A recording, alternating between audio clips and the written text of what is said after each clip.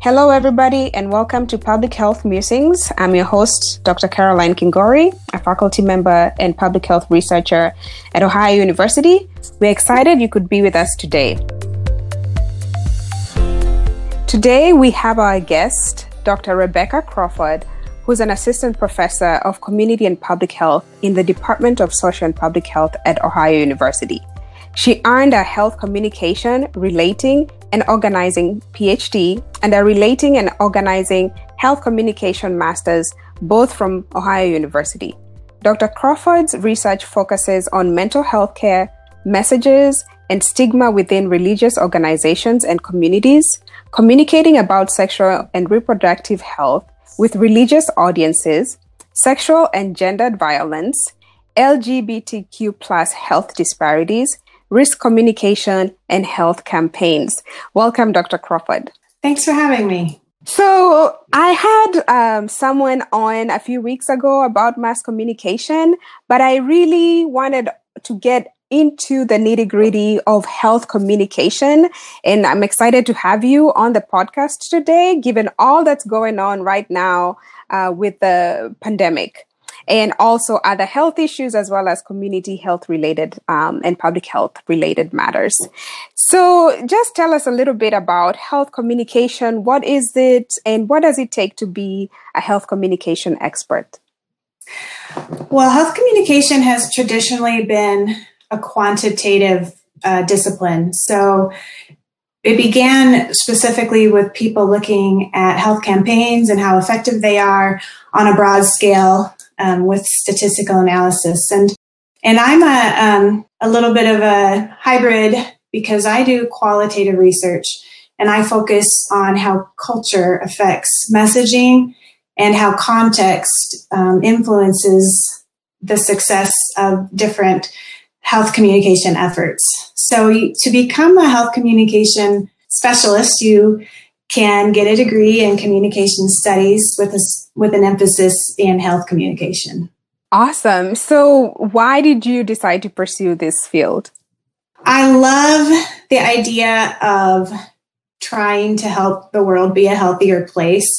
And for me, a lot of the rubber hits the road with persuasion and messaging and figuring out what things people value and how to talk to them in their own language and with their own cultural awarenesses in ways that will help get the message across and create communities that are helping to pursue health together. Awesome. And speaking of the need to contextualize the messages that we have or we put out, we are in a time when there are many threats to global public health through diseases or environmental calamities, and most of them are rooted in human behavior. So what role does health communication play in influencing health behavior, and what's the purpose of focusing on messaging? Well, we can have all the greatest information out there that doesn't do anybody any good unless it's delivered in ways that people can understand and appreciate and respond to.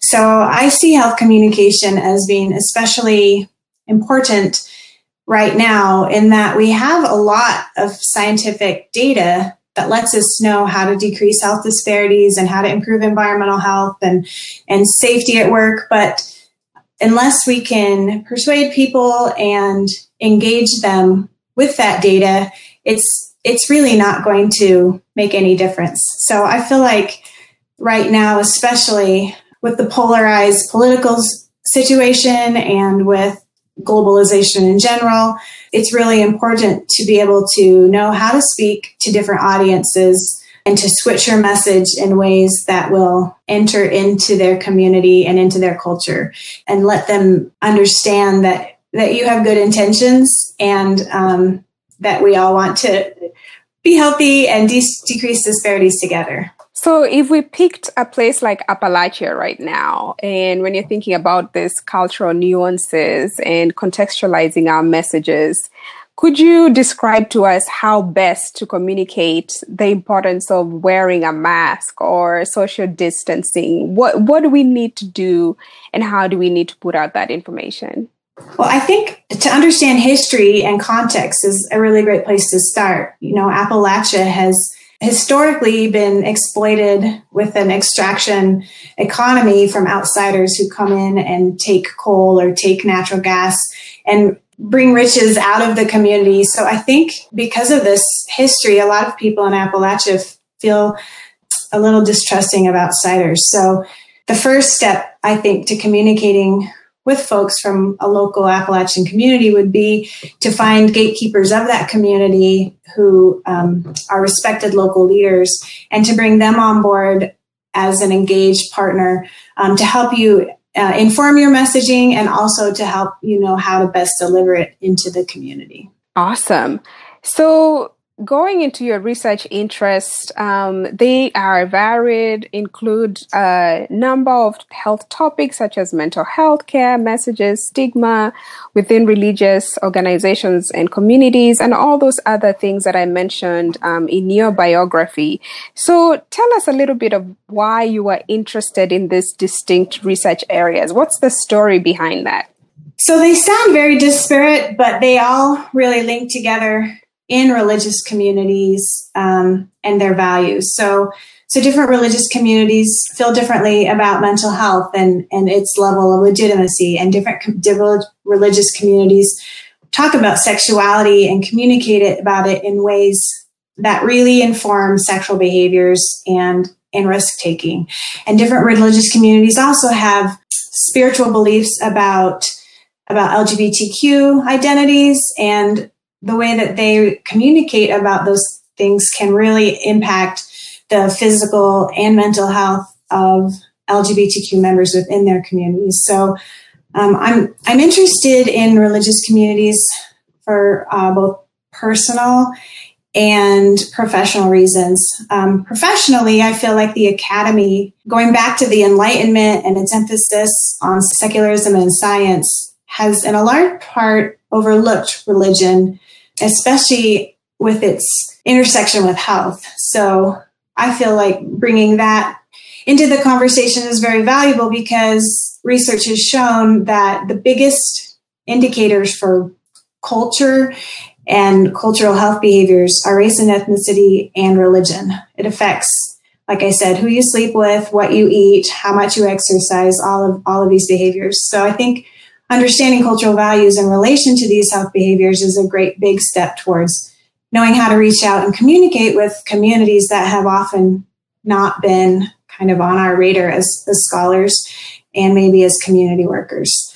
In addition, religious communities in many places step in and do health work, both mental health and physical health, and they act as a different kind of safety net, especially when government resources aren't available. So in vulnerable communities like rural communities or Appalachian, more separated communities, it's the religious community that is providing a lot of these direct services.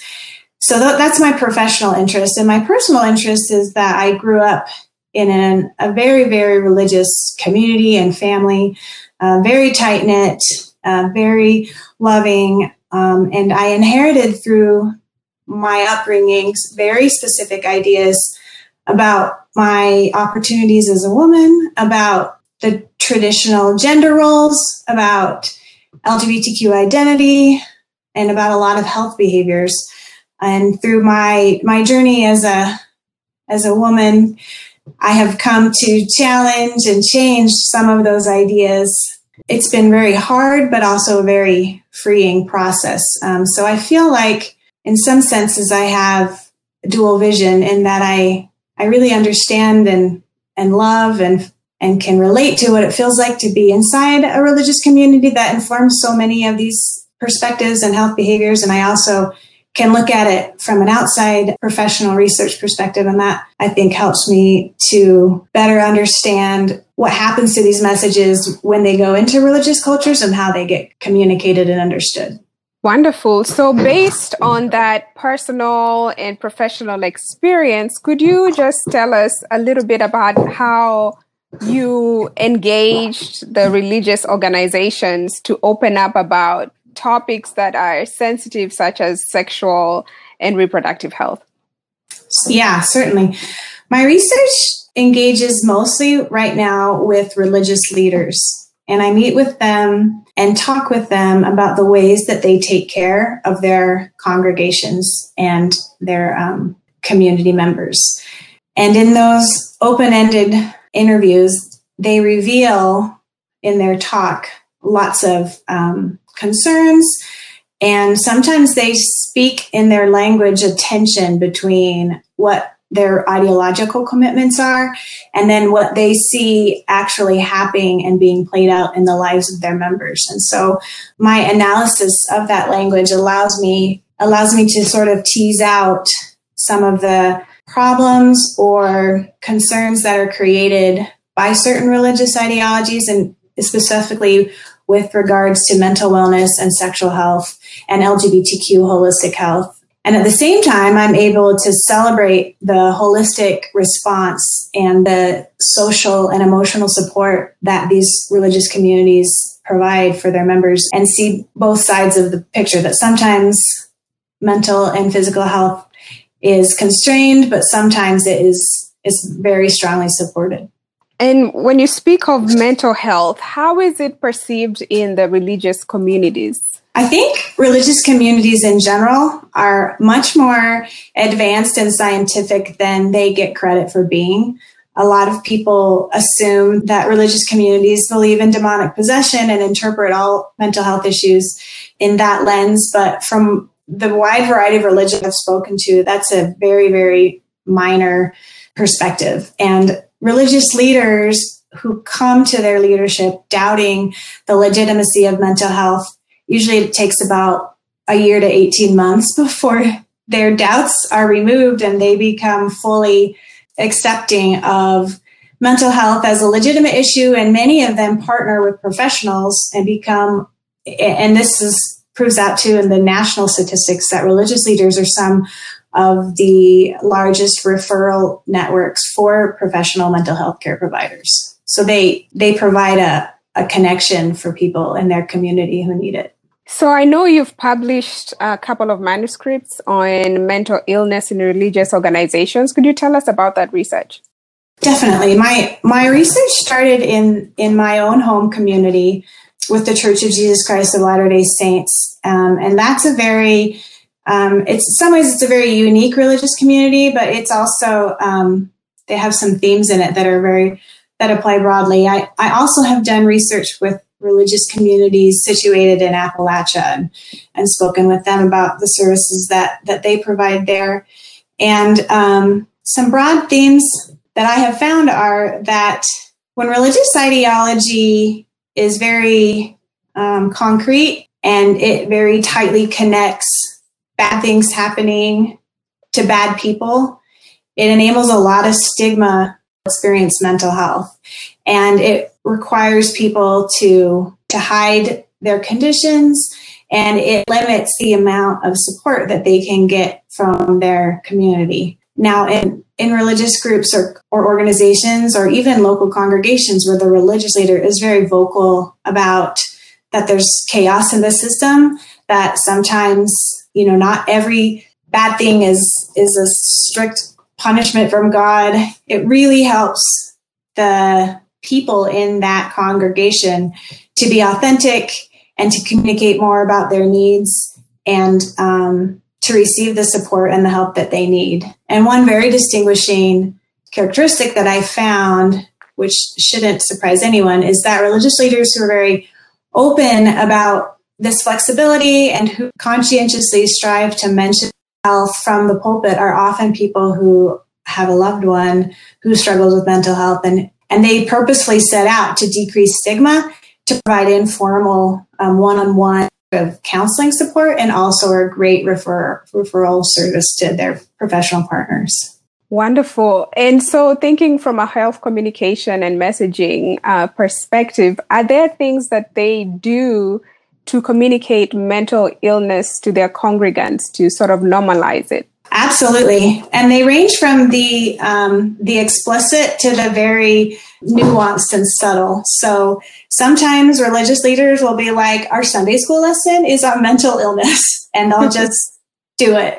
And they'll talk about relationships and emotions in a very holistic and very validating way. I think sometimes when we get very rational and very focused on science, we forget to acknowledge emotions and their power in our decision-making process and even in our health-seeking behaviors. And sometimes religious leaders don't explicitly communicate it, but they have these messages of love and acceptance, and that kind of unconditional regard creates communities that promote positive mental health outcomes and decrease stigma.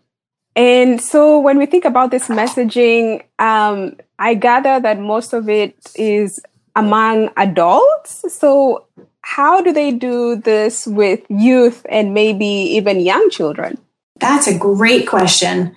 With young children, a lot of the religious curriculum focuses on relationships and families and how to seek healthy behaviors and ways to be happy. I think curricula that focus on sustaining the body, exercise, healthy food, sleep, all of these things have excellent implications for mental health. And then for youth, the youth, that transition into young adulthood and through adolescence is when a lot of mental health issues begin to manifest. And it's also just, a bumpy transition and, a hard social situation for many young people. So having a religious leader, and many of them said this explicitly to me, I work very hard to create and maintain trusting relationships with people who are in this vulnerable stage of their life. And they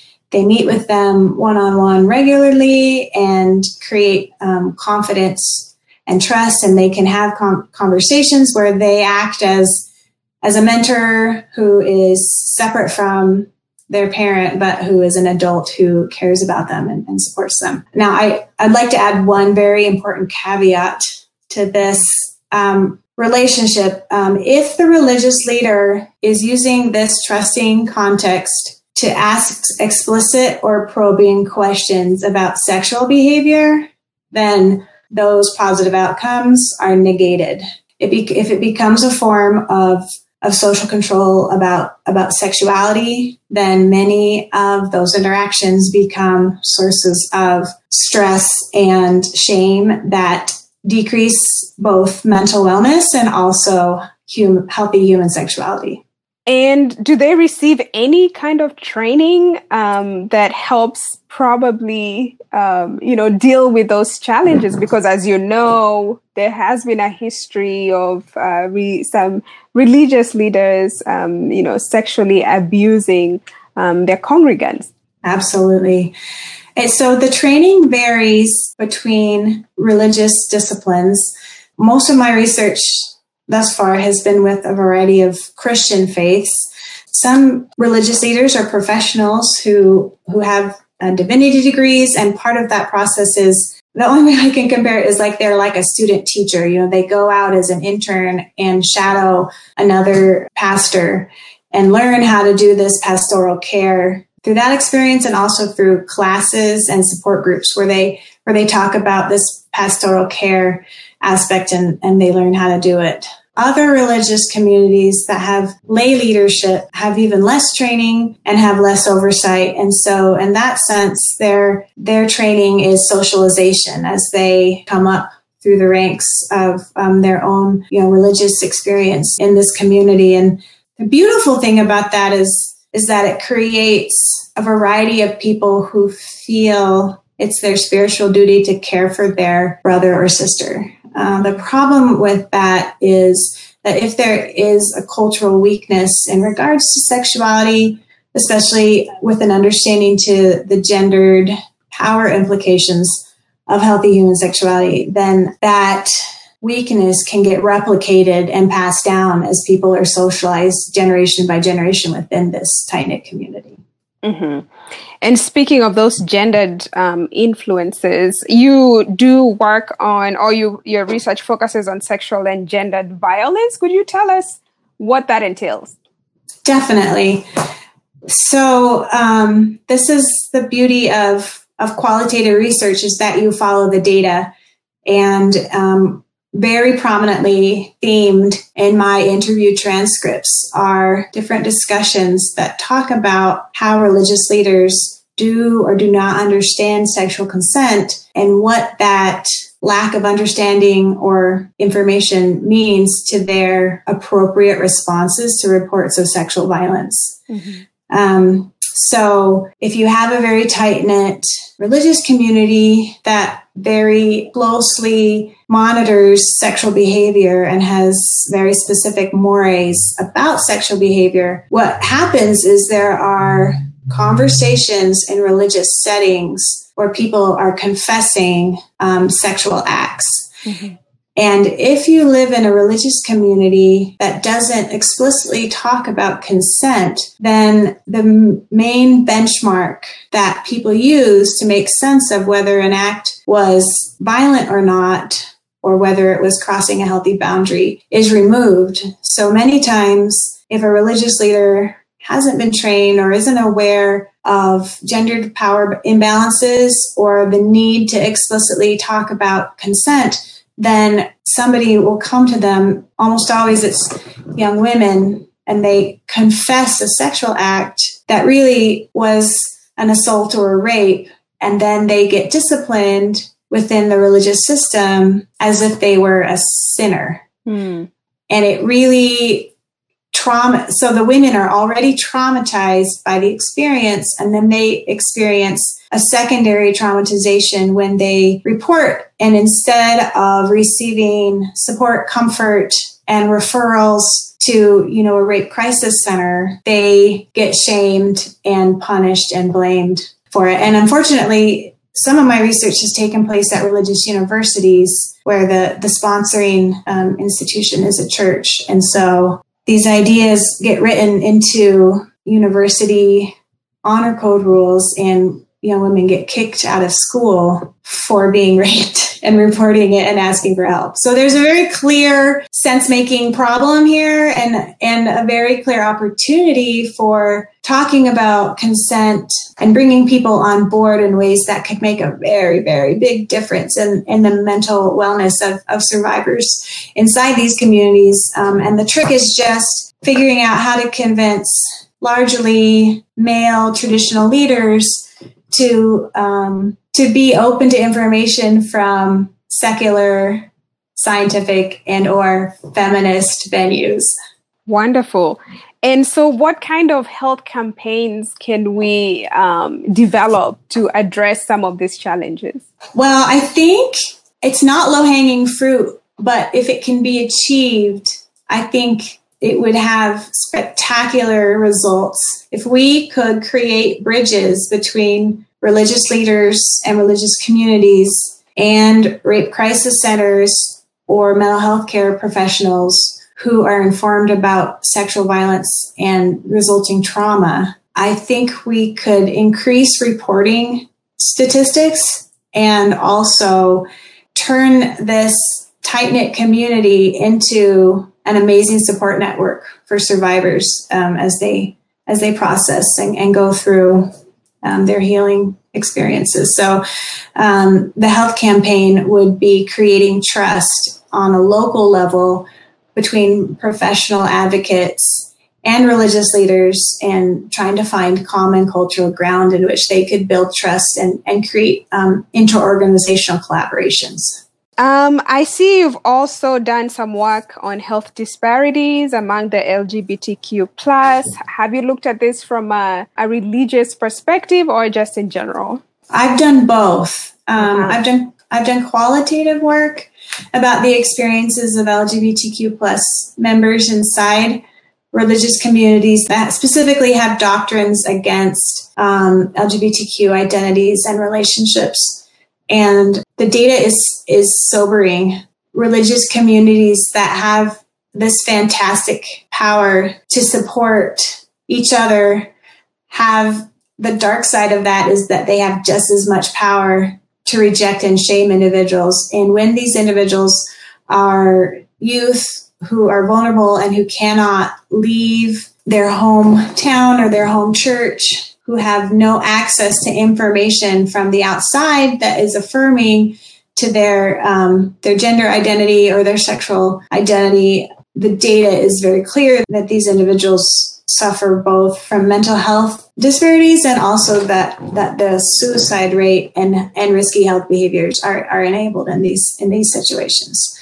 So that's sad news from the qualitative research. That the quantitative research that I've brought in recently into looks at LGBTQ folks broadly in their experiences with mental health care, secular, professionally trained therapists and counselors. And what that research shows is that, well, first of all, LGBTQ folks, their two main health concerns are mental health and sexual health. And they need to have these needs met, but the traditional mental health apparatus is untrained and unprepared to be affirming and to be responsive to LGBTQ specific mental health needs. So sometimes sexual identity is implicated in professional care, and sometimes it isn't. And it's up to the therapist to know when it is and isn't, and not to rely on the client to train or inform or educate them. So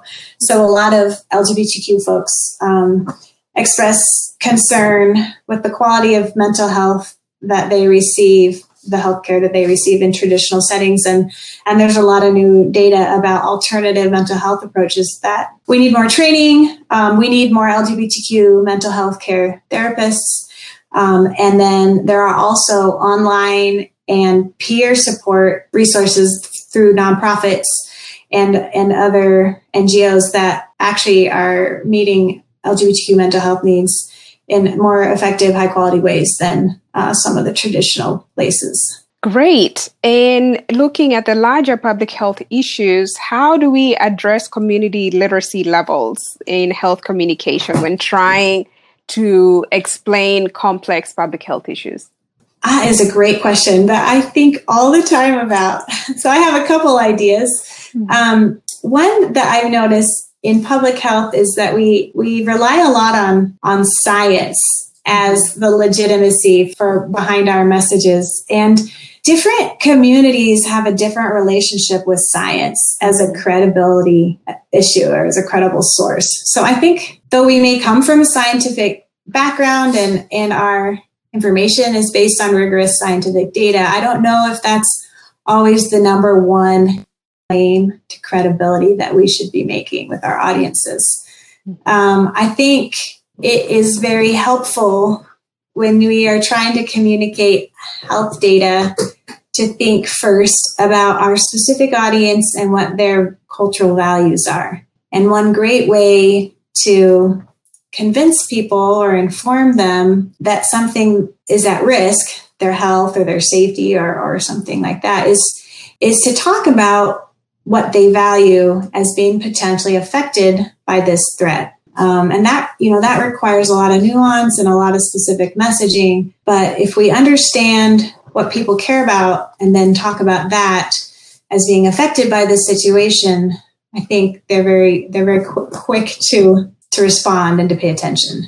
The other thing that I think a lot about is how public health is, rightly so, many times it's a governmental entity. And just like different people have different relationships with science, different communities in our nation have different levels of trust with the government. Mm-hmm. And some of that is justified, especially when we think about racial or ethnic minorities and the past that they've had with the government. So I think we also, when we communicate, need to be very aware of how people's perceptions of the government and how their level of trust in the government might rub off on us as communicators. And if we're working with communities that have been traditionally neglected or maybe even exploited, we might work very hard to ally ourselves with the community more broadly and explicitly than we would claim our authority as a government employee. I concur, because as we have seen with this current COVID-19 pandemic, there has been a lot of resistance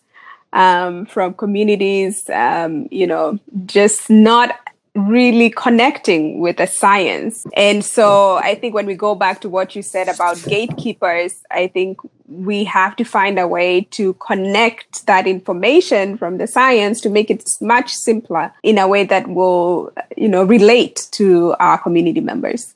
Yeah, I love the research on numeracy and people's limited ability to make sense of some of the minute doses or parts per billion in water. Like a lot of times we talk about environmental or health threats with a lot of statistics. Mm-hmm. And the research shows that the more broad you get with your data set and numbers, the less relatable it is. And I'm a narrative scholar, so of course I'm biased, but in many cases, stories that focus on one case, one community, specifics of the situation that bring the context in and include an emotional response are much more easy to understand and quickly move people. Right. I also think when you talk about stories, maybe even having survivors who have gone through this disease and have, are doing well, to probably be the ones to craft the messages, right? To reach out to their community members, as opposed to always seeing these professionals who seem so far-fetched, Exactly. And, it's very hard to perceive something as real when you don't have any kind of direct experience with it. So a lot of people think COVID-19 isn't real until they know a friend of a friend who gets it. And then that brings it fresh and home. So if you have survivors, and if they're relatable and if they're telling their story, then that can mimic that process of having a friend of a friend tell you about their experience. And that can be very effective in making this threat feel concrete and less abstract. Indeed. And I think we can borrow from other pandemics such as HIV, or even people who have gone through opioid use and have become ambassadors to help with the messaging. It's something maybe we can do with COVID as well. I love that. Ambassadors who are also connected to their community, who are speaking as insiders is the perfect setup for message delivery, in my opinion. Well, thank you so much for taking the time to speak with us today. This was extremely enlightening, knowing more about messaging and the importance of contextualizing. And we hope to call on you again next time. Thank you so much. It's been a pleasure. And thank you to the listeners. We hope to connect with you again next week.